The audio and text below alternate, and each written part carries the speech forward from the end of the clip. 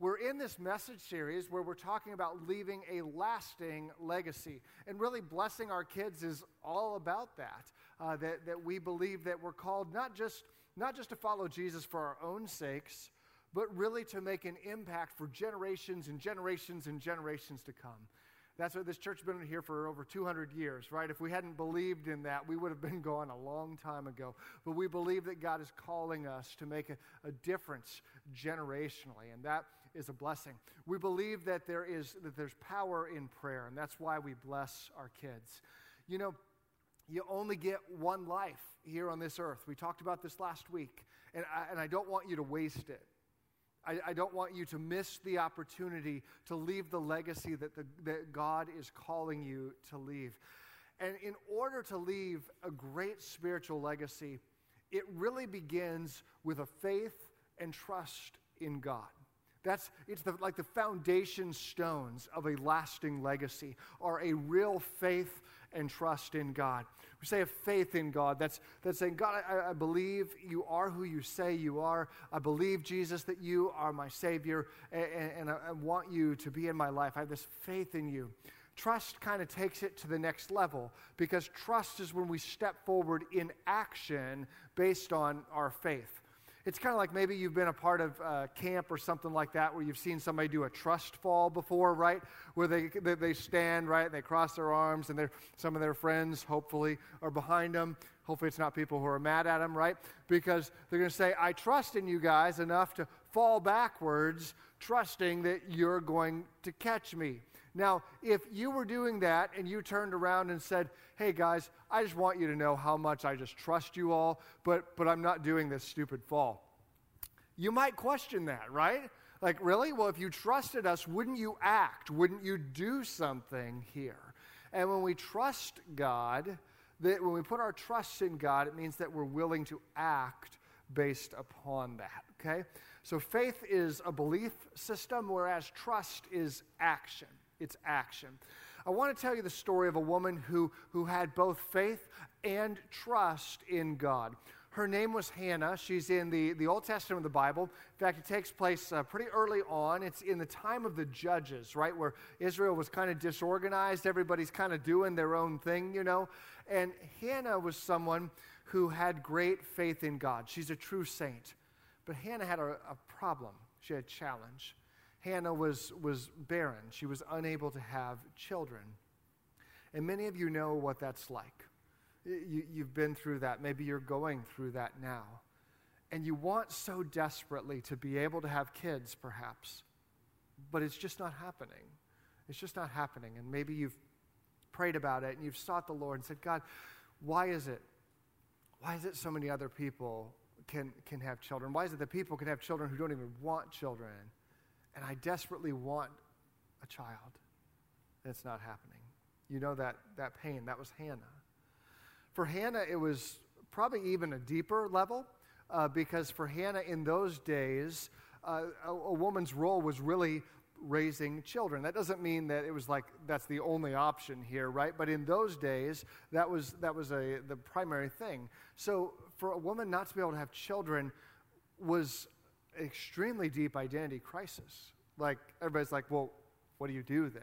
Like, you raise children. Well, you don't have children, so what do you do? Who are you? And also, children were your financial future. That was kind of like your retirement savings plan, which I know sounds funny to us because we think of them as like financial liabilities, right? Not so much financial assets. But in those days, they were financial assets. This is the people who are going to take care of you when you get old, the people who are going to pay the bills when you can't work and pay the bills anymore. So this was really, really difficult situation. Well, so Hannah was married to a guy named Elkanah, and Elkanah seems to be a good guy, but he marries another woman as well. Her name was Peninnah, and he probably married her because Hannah wasn't able to have children. That's how they did things then. Again, not to say that that's the right thing. That's just how they did things then. And so you can imagine some tension in the family between Hannah who can't have children, and Peninnah who can have children. Well, they had a tradition. They would go on kind of a road trip at least once, maybe even more a year, to a place called Shiloh. That's where the tabernacle was at, because they didn't have a temple built yet. So the tabernacle was the central place of worshiping God. And so all Israelite men were required to appear before God at least once or more a year to do this. And they would come and they would offer sacrifices. The law was very specific about what they would offer, how they would sacrifice it, and that they would eat a portion of it. It would be cooked right there, and they and their family would eat a portion of this. So it was a little bit like, maybe like something like our Christmas Eve, right? Where like we come together to worship God, and we tend to do so as a family, right? We want to be together. So there's the aspect of worshiping God, and there's the aspect of being together and doing this all together. So this is what that was happening here, what Elkanah was doing with his family when we jump in here at 1 Samuel 4. Whenever the day came for Elkanah to sacrifice, he would give portions of the meat to his wife Peninnah and to all her sons and daughters. But to Hannah he gave a double portion because he loved her, and the Lord closed her womb. So her husband loved her. He wanted to kind of understand the pain, but that didn't make it easy. It didn't make it easy at all. In fact, Peninnah herself did not make it easy. Verse 6, in fact, if you are a fan of The Bachelor, the TV show, right, and you've ever thought, hey, it would be awesome to have more than one spouse, well, check out this story. It might kind of bring you back to reality here, okay? Because the Lord had closed Hannah's womb, her rival, Peninnah, kept provoking her in order to irritate her. This went on year after year. Whenever Hannah went up to the house of the Lord, her rival provoked her until she wept and would not eat. What a jerk, you know?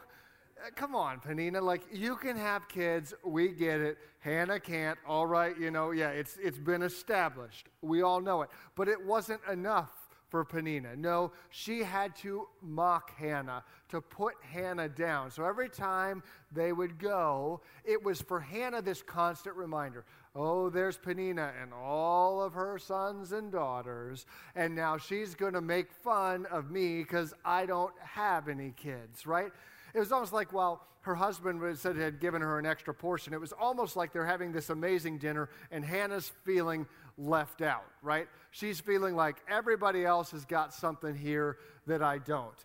Like, it's almost like it seems like Peninnah and her kids are over here and they're all like feasting on filet, right? And Hannah's in the corner with a hot dog, you know?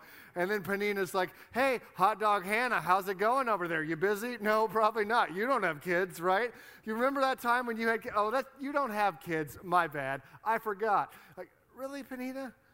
We gotta like kick her while she's down? I mean, this was a hard day. It was a hard time for Hannah. It was this constant reminder that she didn't have kids.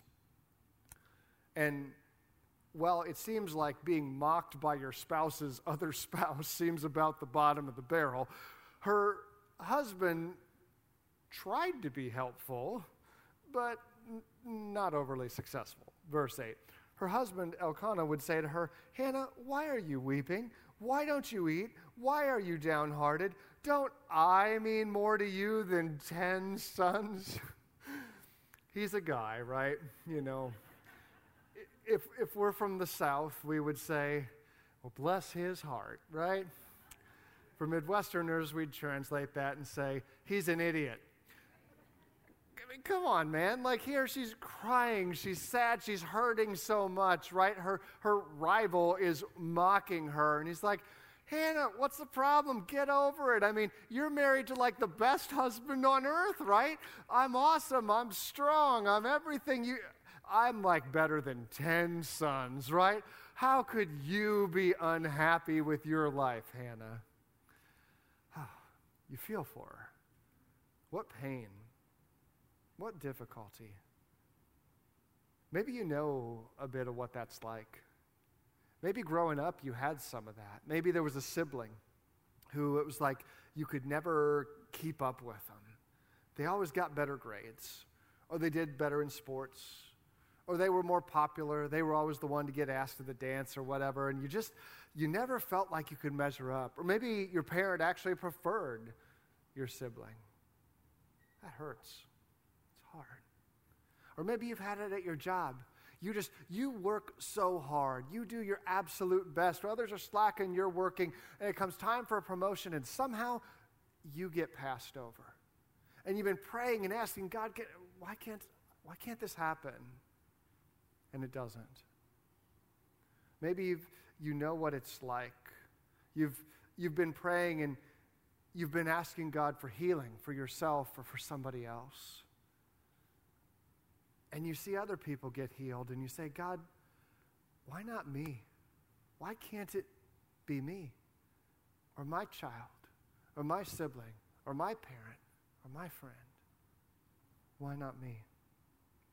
Maybe it's the marriage that is struggling and you've been praying and it just doesn't seem to get better. Or the finances, it always seems like there's more month than there is money. And saying, God, why can't you fix this? And for Hannah, it's like she's saying, God, you're the author of life. Why can't I just have a baby? Is it really that hard? Is it really that impossible, God? Why not me? I've trusted you. I believe in you. Do you care? Are you listening? Are you even out there, God? Hannah's faith was challenged. We might say that it was bent, but not broken. Not broken. She continued to seek. She continued to pray. And this day, Hannah prayed a prayer that would be a legacy-changing prayer. It would be the prayer that we know her for, the reason why we mention her name and focus on her this morning. It goes this way, verse 9. Once when they had finished eating and drinking in Shiloh, Hannah stood up. Now Eli the priest was sitting in his chair by the doorpost of the Lord's house. In her deep anguish, Hannah prayed to the Lord, weeping bitterly. Maybe you know what that's like. And she made a vow through her tears, saying, Lord Almighty, if you will only look on your servant's misery and remember me, and not forget your servant, but give her a son, then I will give him to the Lord for all the days of his life, and no razor will ever be used on his head. What a moment. What a powerful spiritual moment. She says, God, if you would just give me a son, I'll give him back. I'll give him back to you. It won't even be for me. He'll be for you, God. I know you've called me to be a mom. Would you give me this child? I'll give him back to you. It's an amazing prayer. She could have said, God, if you give me 5 sons, I'll give you 1. But she didn't. If you just give me 1 son, I'll give him back to you. I'll trust you with this child's son. This son, God. I'll trust you with this son. And then she says this thing that seems odd to us, no razor be used on his head. What that means, it's like they called it a Nazirite vow. You might remember Samson, the strong guy who didn't cut his hair, right? Well, that was a Nazirite vow, and this is a type of that. She says, I will set him aside so it's obvious to everybody that he is yours. How much do you trust God? Do you trust him with your children? That's tough. It really is. We love our kids more than pretty much anything on this earth.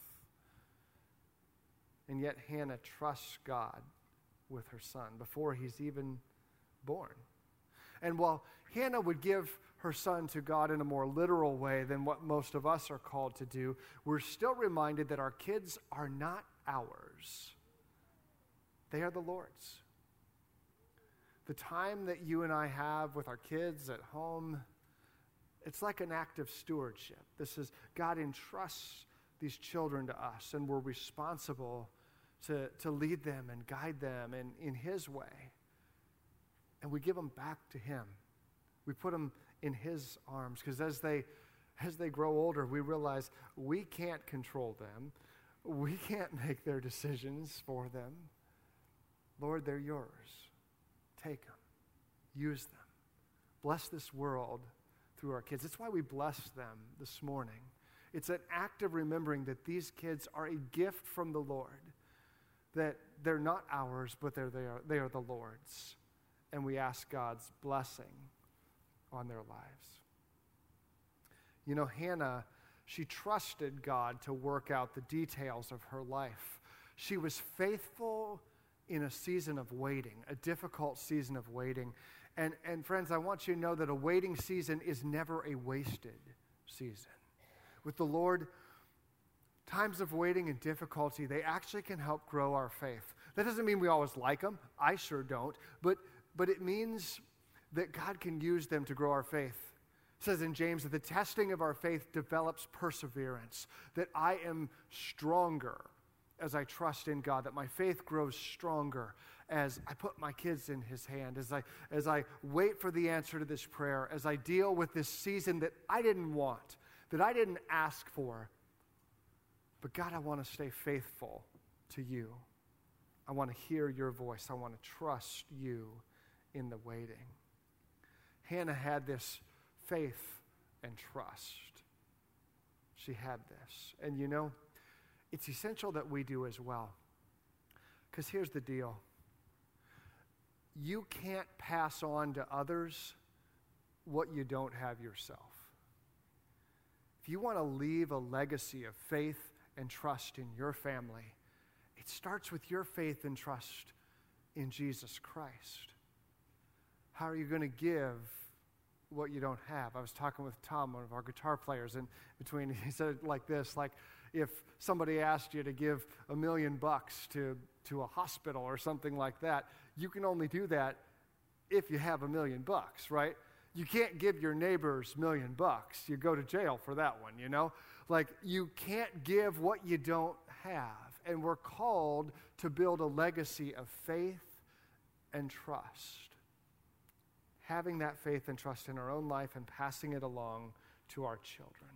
And you know, sometimes you may be doing this and others may not get it. That'll happen. They may question you. They may laugh at you. It happened to Hannah here. It says here, as she kept on praying to the Lord, Eli, the priest, observed her mouth. Hannah was praying in her heart, and her lips were moving, but her voice was not heard. Eli thought she was drunk and said to her, "How long are you going to stay drunk? Put away your wine." Now, it's a bad day when even the clergy are picking on you, right? Like, come on, God. Like, even the pastor's mocking me now. I'm praying, right? And she says, "Not so, my Lord. I am a woman who is deeply troubled. I've not been drinking wine or beer. I've been pouring out my soul to the Lord. Don't take your servant for a wicked woman. I've been praying here out of my great anguish and grief." Eli answered, "Go in peace, and may the God of Israel grant you what you have asked of him." He blesses her. She said, "May your servant find favor in your eyes." Then she went her way and ate something, and her face was no longer downcast. She went home. To make a long story short, they go home. Elkanah sleeps with Hannah. Well, after he apologizes for that stupid joke he made earlier, he sleeps with Hannah. She becomes pregnant, and she's going to give birth to a son. God hadn't forgotten about her. You know, maybe for you right now, you're in a season of waiting. It's really hard. You're experiencing like this delay from God. And certainly God can say no when we pray. We don't get everything we ask for. That happens. But sometimes we get a wait. We get a delay. And I want you to know that God's delays are not necessarily God's denials. Those are two different things. Maybe you're in a season of delay and you've thought it's a denial, but it's a delay. It's God saying, wait, it's not the right timing yet. It's not the right timing. Keep praying, keep seeking, keep asking. Some of you know what this is like. You've been there. Like your kid doesn't know Jesus, and you want them so much to know Jesus, or your friend, or your parent, or your coworker, and you've been praying and praying, God, please, don't stop praying. Don't stop trusting, believing that God can reach them. Don't stop inviting them to church or sharing the good news of Jesus with them. You never know. You never know how God's going to use that. Don't stop praying for that healing. Don't stop praying for that restoration of that relationship. Don't stop, whatever it is, if God has put this on your heart, know that God's delays are not necessarily God's denials. Maybe you've been listening too much to the Peninas in your life. Or maybe you're getting discouraged because you've been praying this prayer over and over. Remember, 2 Corinthians 12:9, my grace is sufficient for you. My power is made perfect in weakness. That's Hannah right there. She prayed, she conceives, and she'd give birth to a baby, and she would name him Samuel. Why? That name means heard of God. In other words, I prayed, and God heard me. Every time I call that boy's name, I'm going to remember that I prayed, and God heard me. And you know, Hannah, she would be faithful to that vow, that commitment that she made, that when he got old enough, she took Samuel to the temple where he would serve. And ultimately, Samuel would become, he would be a prophet. He would be the leader of all the Israelites for a time. And then after that, he would appoint the first two kings of Israel, the second of whom is named David, who would be a forefather of Jesus Christ. We talk about Hannah today because she never gave up. She kept on praying. She kept on seeking. In Jesus' terms, she kept on knocking till that door was open. Thanks be to God. Her legacy is one of faithfulness, even when she was mocked. Faithfulness when others didn't get it. Faithfulness when she was at the end of her rope. And the world was changed because there was a mom, a future mom, who wouldn't give up, who wouldn't stop praying, who wouldn't stop seeking. And a mom who gave her son to the Lord and trusted that the Lord is faithful. Trusted, Psalm 145, the Lord is trustworthy in all he promises and faithful in all he does. What is it for you? What is God laying on your heart? What's the prayer you need to be praying? Or the step that you need to be taking? Some of you know God's been talking at you even before today or maybe during this time. Maybe you're uncertain. And Holy Spirit, would you just speak? I believe you're real. Would you speak to us? Help us to hear you. You know, I can offer you a couple tangible ideas. One is this time of year we have the Red Tower right out there in the lobby. And it's a simple way for those of us here at Anderson Hills that we get involved in and we serve. And when God leads us to something, we say yes and we do it. And we trust that God is going to, you never know, God may be building your legacy right through that next faithful step. I was talking the other day to a guy named Al. The last time we had the tower out and I talked about it, Al's a World War II pilot, right? And he went out there and he signed up for children's ministry, right? That's not your stereotype, you know? But he was faithful. He said yes, and God's using him as a servant in our nursery, blessing the next generation. I love that. Maybe God's calling you to that. Or there's something called Whiz Kids. I want to highlight that today. It's a great tutoring ministry we have. It's a way that we bless the community. We go into the schools. We help kids who don't know or they're kind of behind on their reading. And we help them grow in their ability to read. And in doing so, we share the love of Jesus with them. And we're making a legacy that will last, a legacy that will outlive us. There'll be a kid that encounters the love of Jesus, the kid that knows how to read, because you signed up to serve. Maybe that's it for you. Or maybe there's something else out there. One other way I want to mention something my family and I are doing. It's called the Asbury Society, and it's something we've had around here for a while. It is real simple. It's a group of folks who say, you know, we feel that God is guiding us to remember Anderson Hills in our will someday, in our estate. And so we want to do that. And I can tell you, the trajectory of our church has been changed by the faithful giving of folks. If you're interested in that, there's a brochure out there. It's super easy. You just sign up. Like, it doesn't matter how much dollar amount. You don't tell us a dollar amount. You don't, give us a copy of your will or anything creepy like that. You take care of that stuff. You just sign up. If God's leading you in that way to leave a legacy, that's an opportunity. You can grab a brochure at the Connection Center. Whatever it is, I invite you to do like Hannah did, to keep on praying, to keep on seeking, to keep on knocking, and when God opens that door, to walk through it. God, thank you for your call for us to leave a legacy that's going to last. Thank you for the ways that you show yourself trustworthy and faithful. God, you are. You are faithful even in the moments where I don't see it. You are faithful even when I am not. God, forgive me for the times that I quit, that I give up, that I don't seek you as I should, because I'm not getting the answer I want immediately. Lord, help us to press on like Hannah did, to be faithful in prayer, in obedience like she was. God, I thank you for how you changed the world through this faithful mom. Would you use us to change this world as well? For God, we love you and pray this all in Jesus' holy name. Amen.